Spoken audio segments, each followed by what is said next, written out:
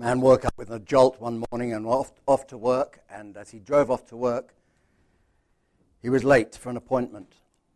And he was worried about this appointment. He'd been planning for it for a long while, but his alarm clock hadn't gone off, so he was very late.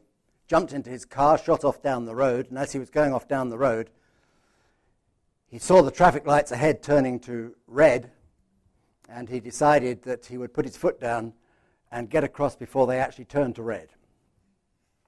Unfortunately, in front of him was a woman in another car, and she put her foot on the brake and brought it to a standstill at the traffic lights. Believe it or not, some people do that when the lights are turning red. He was hopping mad, and he started shouting at her from the privacy of his car, pounding the steering wheel, waving his arms and shouting. And his mini road rage was only stopped when a tap on the window caused him to turn and look into the face of a police officer who'd seen this act of road rage. He asked him to pull his car over to the side and step out of the car. He put handcuffs on him, put him in the squad car, and took him off to the police station, where he emptied his pockets and he was put in a police cell to cool down a bit. About 2 hours later, the police officer returned. Said, "Excuse me, sir, would you like to come back to the desk and collect your personal effects? I'm afraid that there's been a terrible mistake, and I apologize." He said, "Actually, what happened was when I pulled up behind you and saw you shouting and waving your arms in rage and thumping the steering wheel at that woman," he said, "I was wondering what to do when I noticed on the back of the car, on the back windscreen, on the left-hand side, there was an invitation to Spring Harvest. And on the other side," he said, "I noticed there was an invitation to the Alpha course. And in the middle, you've got a sticker there that says, 'I'm going to heaven, follow me.' Then I noticed on the back bumper there was a chrome fish-shaped thing. And he said, 'I'm afraid I just assumed the car had been stolen.'"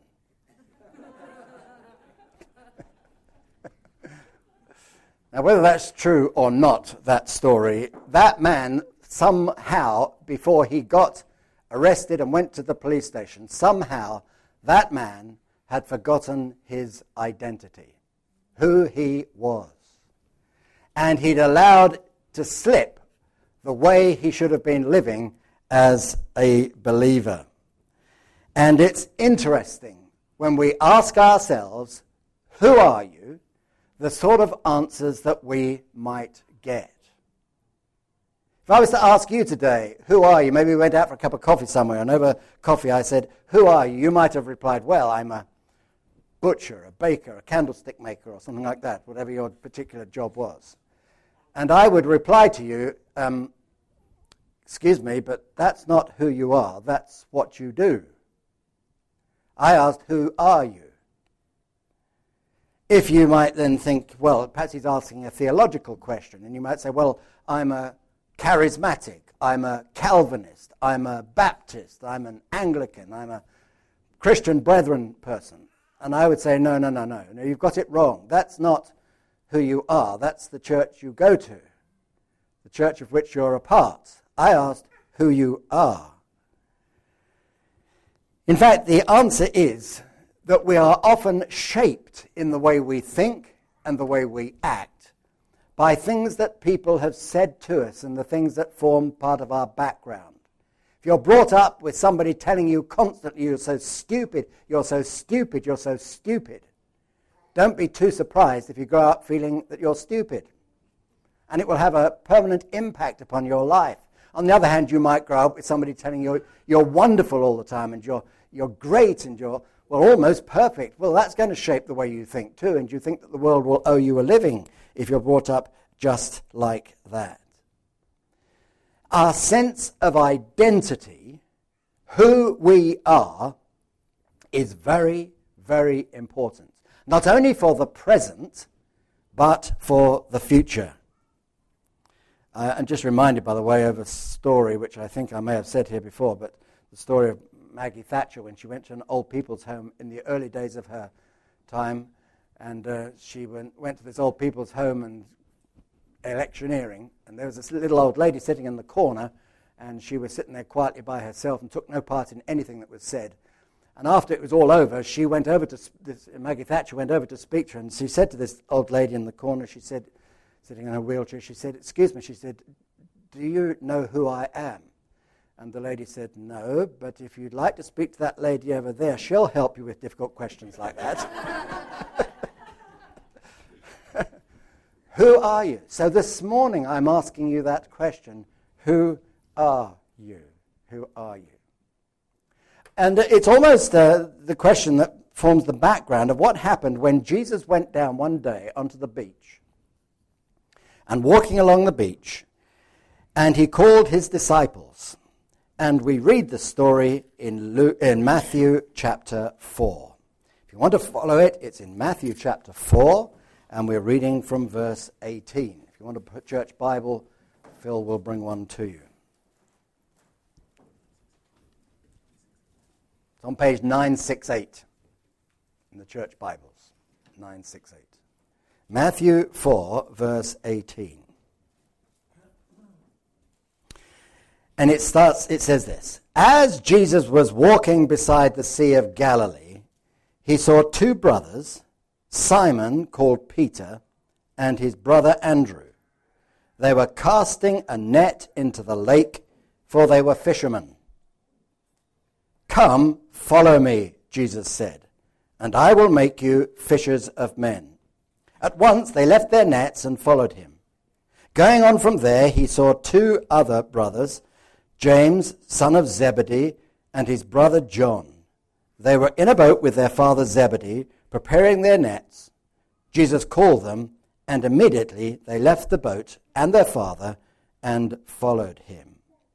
Now, it's interesting that when Jesus first met these disciples, or when he started his dealings with these disciples, as in this particular story, he starts with their identity, who they were.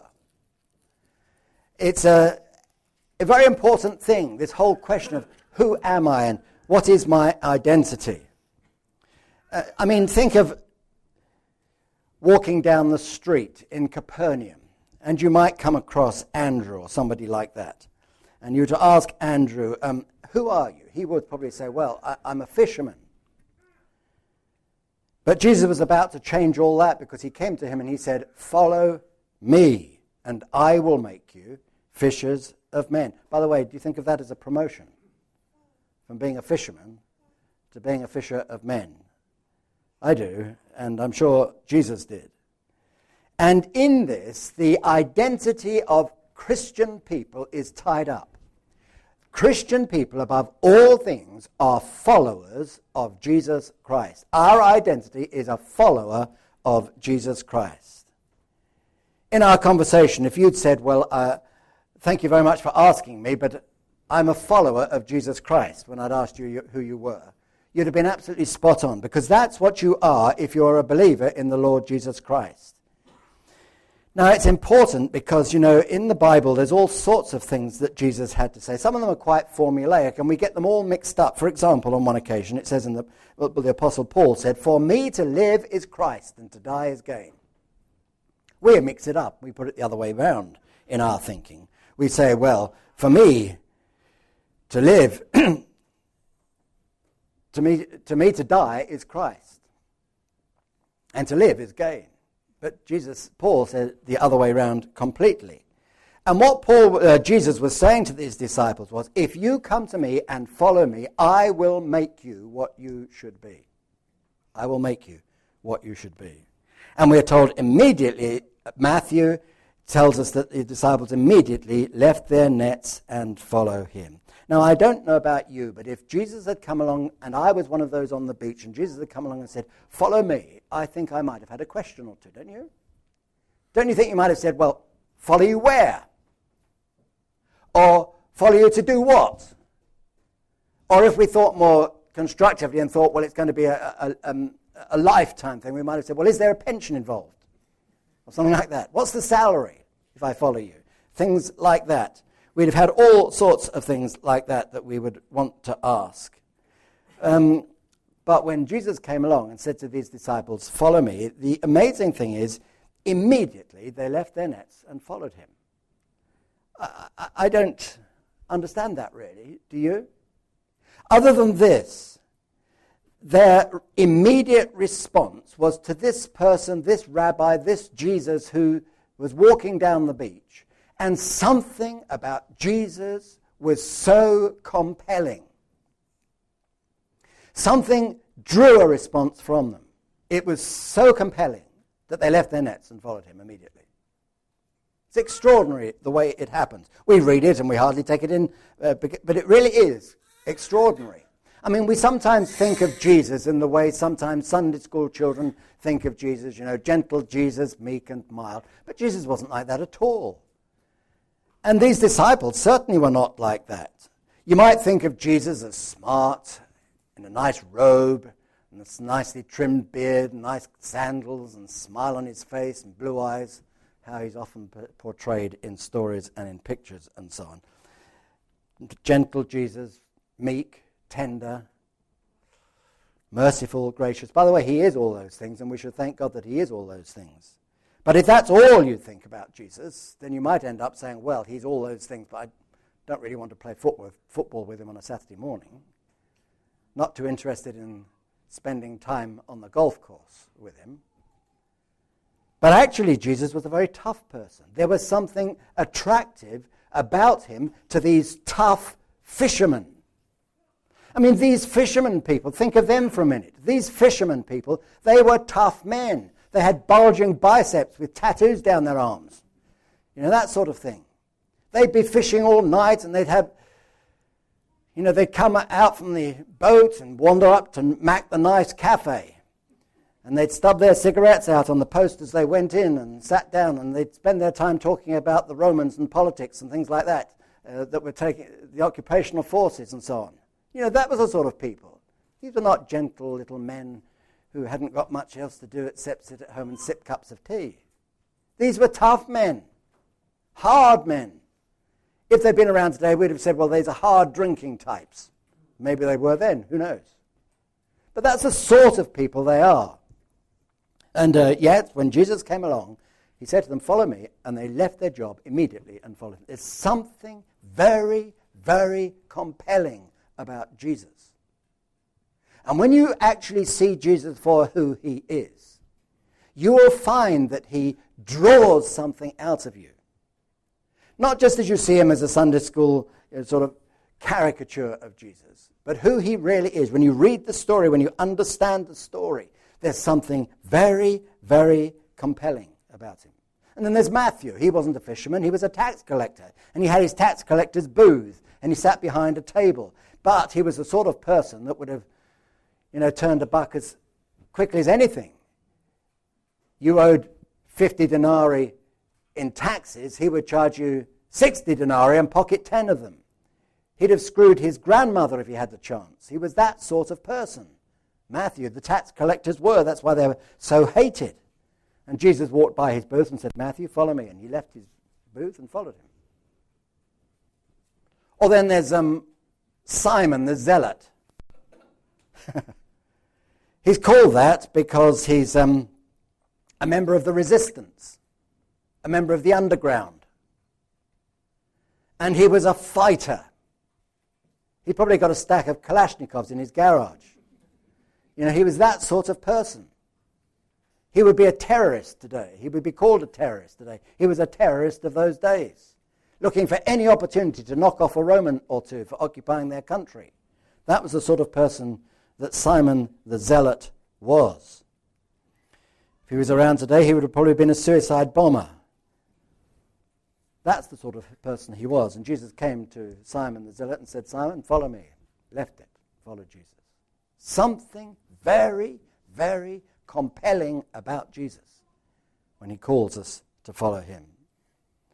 Now, I'm struck by the fact that when Peter was called here on the beach, The very first thing Jesus said to Peter is, Peter, follow me. That's the start of Jesus' dealings with Peter. Peter, follow me. And the very last thing Jesus said to Peter, right at the end of the Gospels, was, Peter, follow me. The bookends on either end of Peter's life as far as Jesus was concerned were, Peter, you must follow me. Now, I'm aware, as you are no doubt, that this whole idea of identifying yourself as a follower of Jesus doesn't go down too well today because it's not a culturally acceptable thing to be a follower like that. Everybody wants to be a leader these days. I mean, you go to Waterstones in Eastgate Street or something like that, and these bookshops, and look at the best-selling lists, the non-fiction best-sellings. Half the books will be on leadership. How to be a leader, 12 steps to better leadership, and things like that. Developing your leadership potential, all these steps about leadership and so on. Followers are just the drones who buzz around and get things done. Not very attractive. But you see, we live in an upside-down world. And in the kingdom of Jesus, it is the followers who are the celebrated ones. Followers. I expect, like me, from time to time, you've seen on television people who have been Christian leaders, televangelists or something like that, who have slipped up and fallen morally, financially, or whatever way it is, and have caused great stir and great disaster by so doing. But I've noticed something about those people. I've never seen a leader who has failed in this way who forgot how to lead. It was that he forgot how to follow.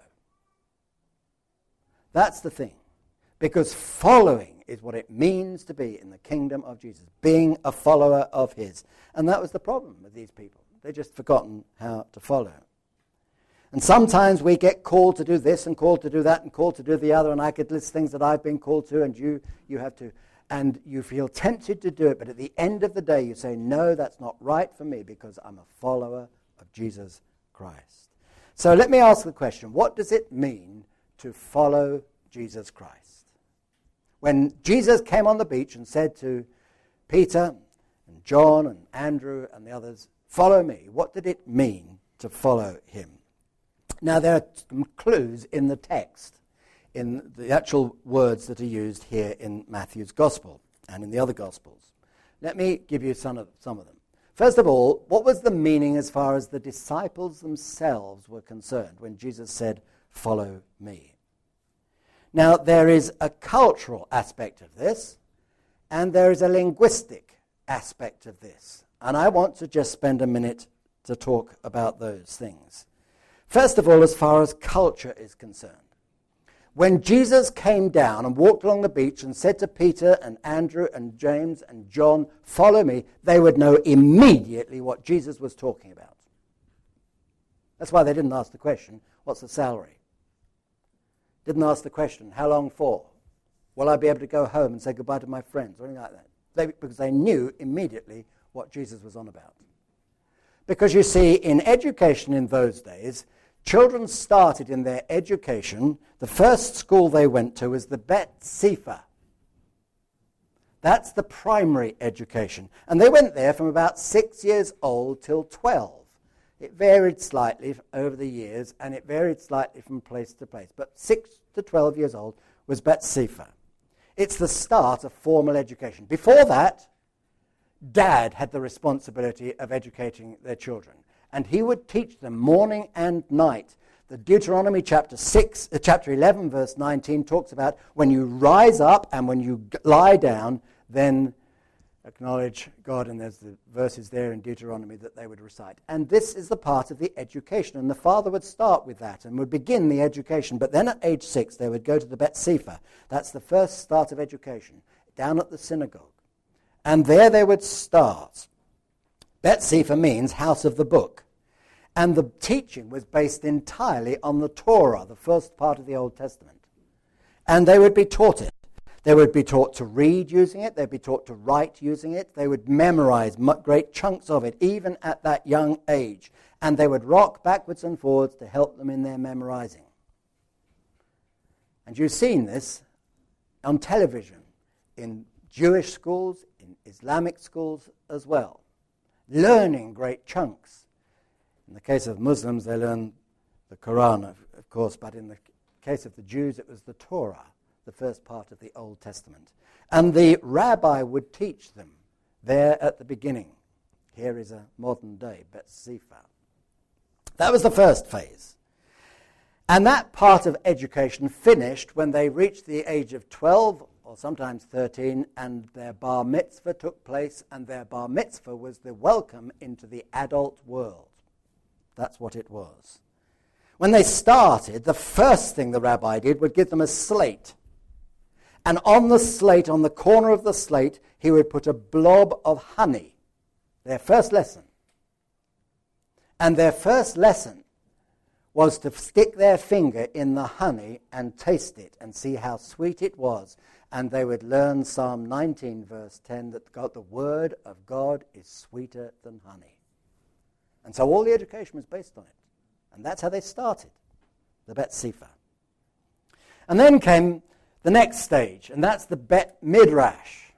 And that was from age 13 to about age 15.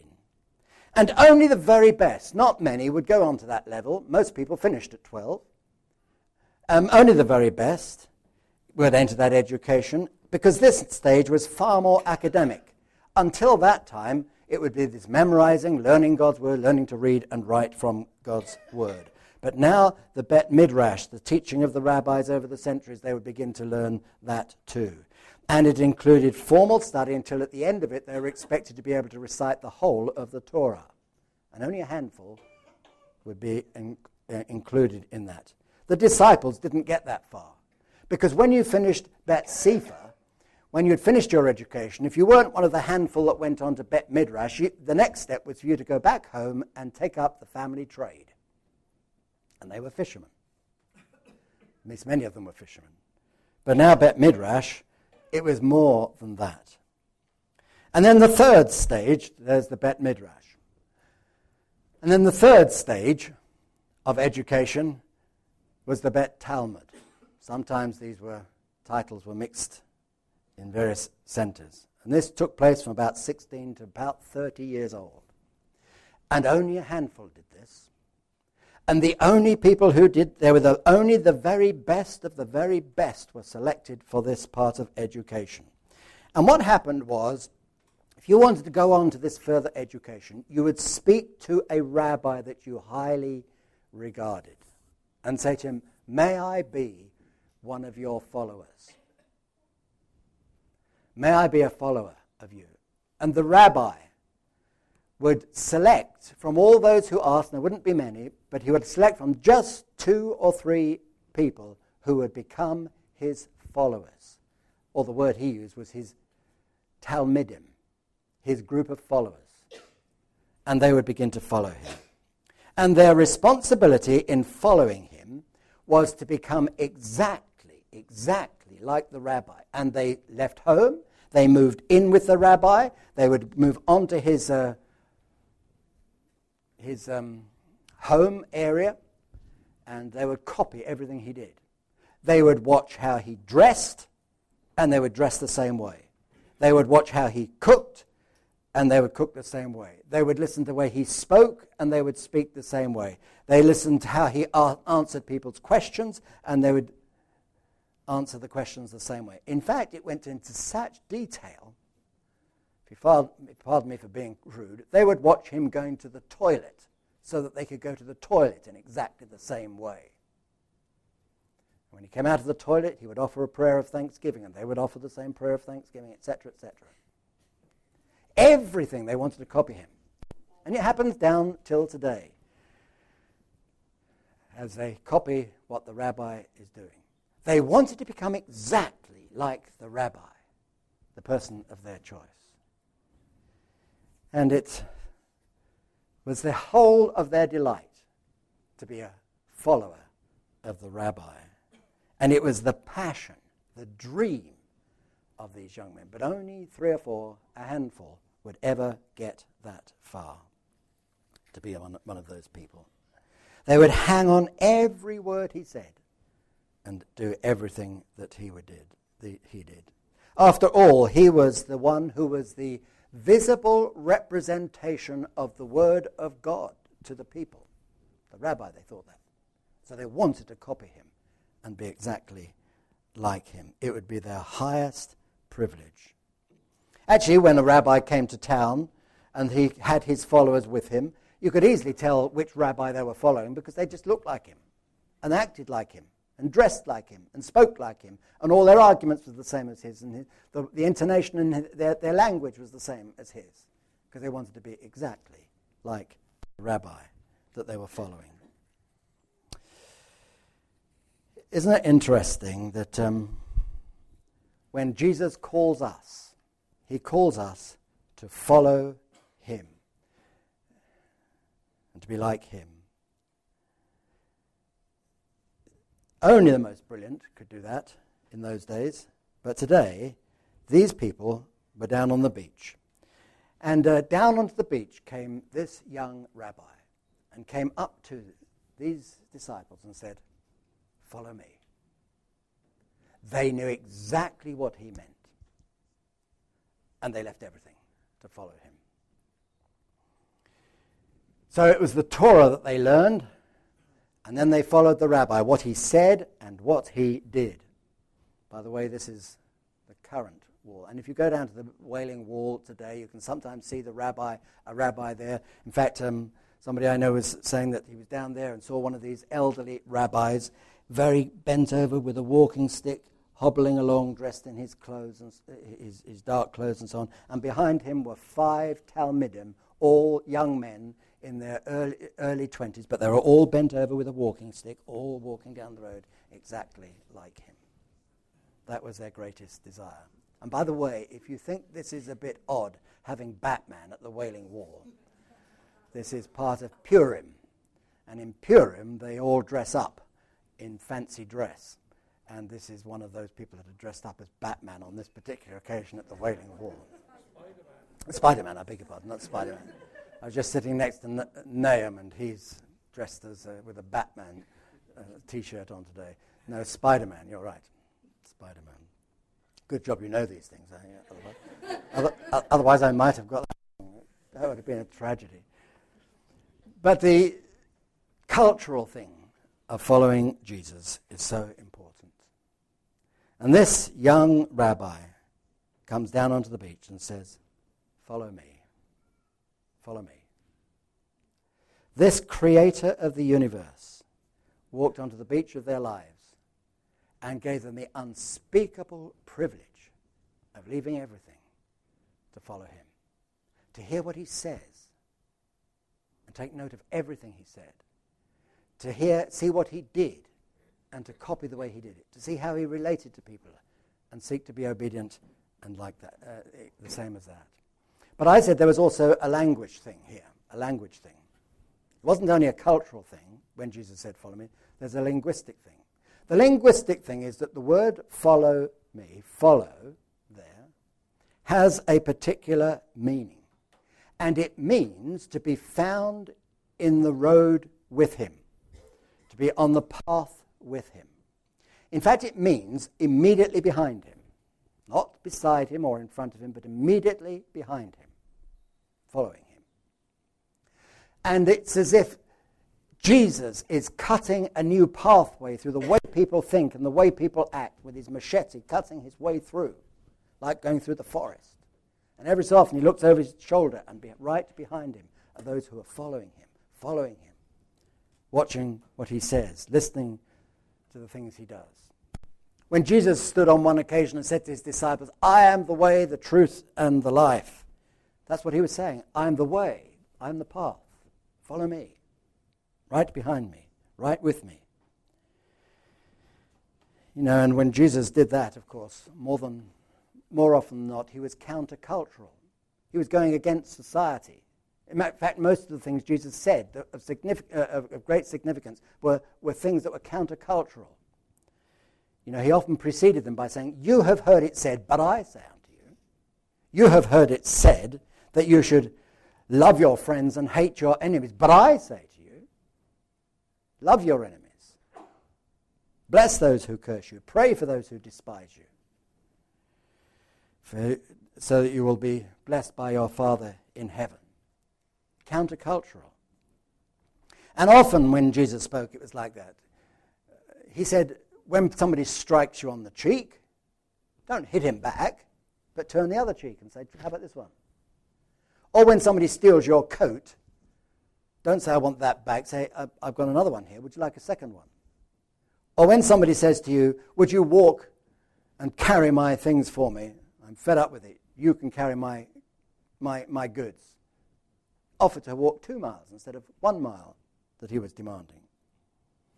And, of course, Jesus was the headline person of the day. Everywhere he went, people were taking note of what he said, and he would have been in the headlines of the newspapers. I think just the last few days there's been 1 or 2 in the headlines of papers today. But Jesus was the sort of person like that. One occasion he went to a town, by the way, and it's interesting. If you had an opportunity to speak to Jesus and ask him a question, I wonder what you'd ask. Well, one man came to Jesus in Luke chapter 12, and in the middle of the crowd, this man calls out, and he had only one chance to speak to Jesus. And guess what he asked for? Master, will you tell my brother to divide the inheritance between us? Hardly the best thing to ask Jesus at that particular time. But that's what he said. I mean, I think I would want to say something that was quite profound if I was asking a question. But no, not this man. Just tell my brother to share the inheritance with me. And Jesus had something to say. And he took the opportunity to beware of greed. Beware of wanting more. Or the rich fool had barns full at the harvest time, and he wanted to build more. I mean, I think probably he'd had enough if his barns were already full. But he just wanted to pull them down and make full. And Jesus said to him, you're a fool. You're a fool. Not because you're rich, but because you're poor towards God. You need to be rich towards God. Jesus was so countercultural. And when he said to the disciples and said to his followers, follow me, what he was saying is you need to live in this way. Cut your way through the way the world thinks and follow a new pathway that I'm calling you to follow. And it's so important that we understand that. To be in the way with him. But let me finish by asking this question. What then is the meaning for us? If that was the meaning for those days, what does this actually mean for us today? Well, here it is.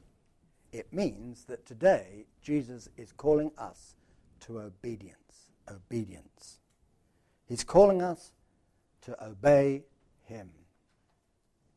Did you notice, I did stress it earlier, when Jesus called his disciples, Peter and Andrew, he says, at once they left their nets and followed him.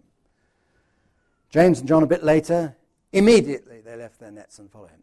And obedience to the Lord Jesus demands at once obedience to him. So today, what does that mean for you? What's your step of obedience you need to take today? What's the step of obedience that I need to take today? What is he calling me to do? Well, it might be a step of commitment. A step of commitment. You've known about the gospel of Jesus Christ for a long while, and you've even thought it was good, even thought it was right and proper, but somehow or another, you've not got round to doing anything about it. Today, he says, follow me. And your response in obedience might be a step of commitment to say, Lord Jesus, I just want to follow you. And I give my life to you that I might be your follower, your Talmidim, your disciple, your follower. Here I am, Lord Jesus. I want to take that step of commitment. For others, it might be, for example, a step of baptism. Actually, here at Abbey, we're planning a baptismal service. Some have asked for baptism, and we're so pleased about that. And we want to just invite you, if you've not taken that step of obedience in baptism, now is the time to say so. So would you say to one of the elders here, I want to be obedient to the Lord Jesus. I want to be baptized. I think it's the right time for me to be baptized in obedience to him. Because the scripture tells us that we should not only believe, but we should be baptized. And baptism is a step of obedience. We're called to obey him as believers and be obedient to him. So if you've not taken that step, now's the time to talk it over or to say yes. If you have questions, you can ask one of us as elders, and we'll be pleased to share them with you. But if you've not been baptized, is Jesus saying to you, baptism is your step of obedience. Baptism is your mark of follow me, following him. So it might be a step of saying yes to baptism. And we'll be arranging some baptismal classes and a baptismal service a little bit later to join others who have already said that they would like to be baptized in obedience to Jesus. And by the way, please pray about that. Thirdly, it might be something that you need to put right with somebody else. Something's gone wrong and caused difficulties. Today is the day to phone them up, to ring them up, to send an email, to call on them, or to visit them here, or speak to them face to face, whatever it might be, to put it right. I don't know what it is that Jesus is calling you to, but he calls us to be obedient to him when he says, follow me. So today is a day of response, and we're called to be his followers. And when we do, it means everything. We aim to be like him, to follow him, to hear what he says, to act in the way he says. Let me finish by saying this. When Jesus called these disciples, it says, come follow me, Jesus said, and I will make you fishers of men. At once they left their nets and followed him. I asked myself, why does it say that? Why doesn't it say at once they followed him? Why does it underline the nets? Well, I suspect it's because the nets simply represent the old life, the old things, the things that would hold them back. And they had to lay them down to follow him. It could be that there's things that you need to lay down. I don't know. Put on one side and say, maybe it wasn't wrong, nothing wrong with the nets, nothing wrong, but I put it on one side so that I might follow him. And he comes to us today and says, follow me. Let's pray together. Father, we thank you for this simple story when you called your disciples. Help us, we pray, to hear you saying to us today, follow me. I'm going to pause for a minute now while we can each make our own response, our own way to the Lord Jesus. If you don't know how to tell him how to respond, well, the words don't matter. Just speak to him from your heart. Is it a step of commitment you're taking today? You're opening your life to him and receiving him as your Savior and Lord, knowing that he died for you. Tell him. Do you know that today you need to respond in baptism because the Scripture says that we should believe and be baptized? You're a believer, but you've never been baptized. You need to respond.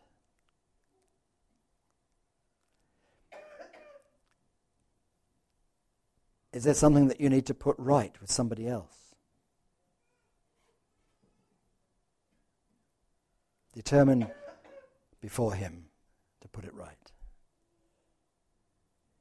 Is there something that you need to lay on one side so that you can be his follower?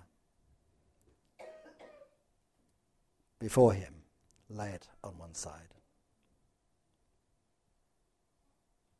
O Lord, give me an undivided heart to follow you. These things we pray in Jesus' name. Amen. We're going to sing that song together.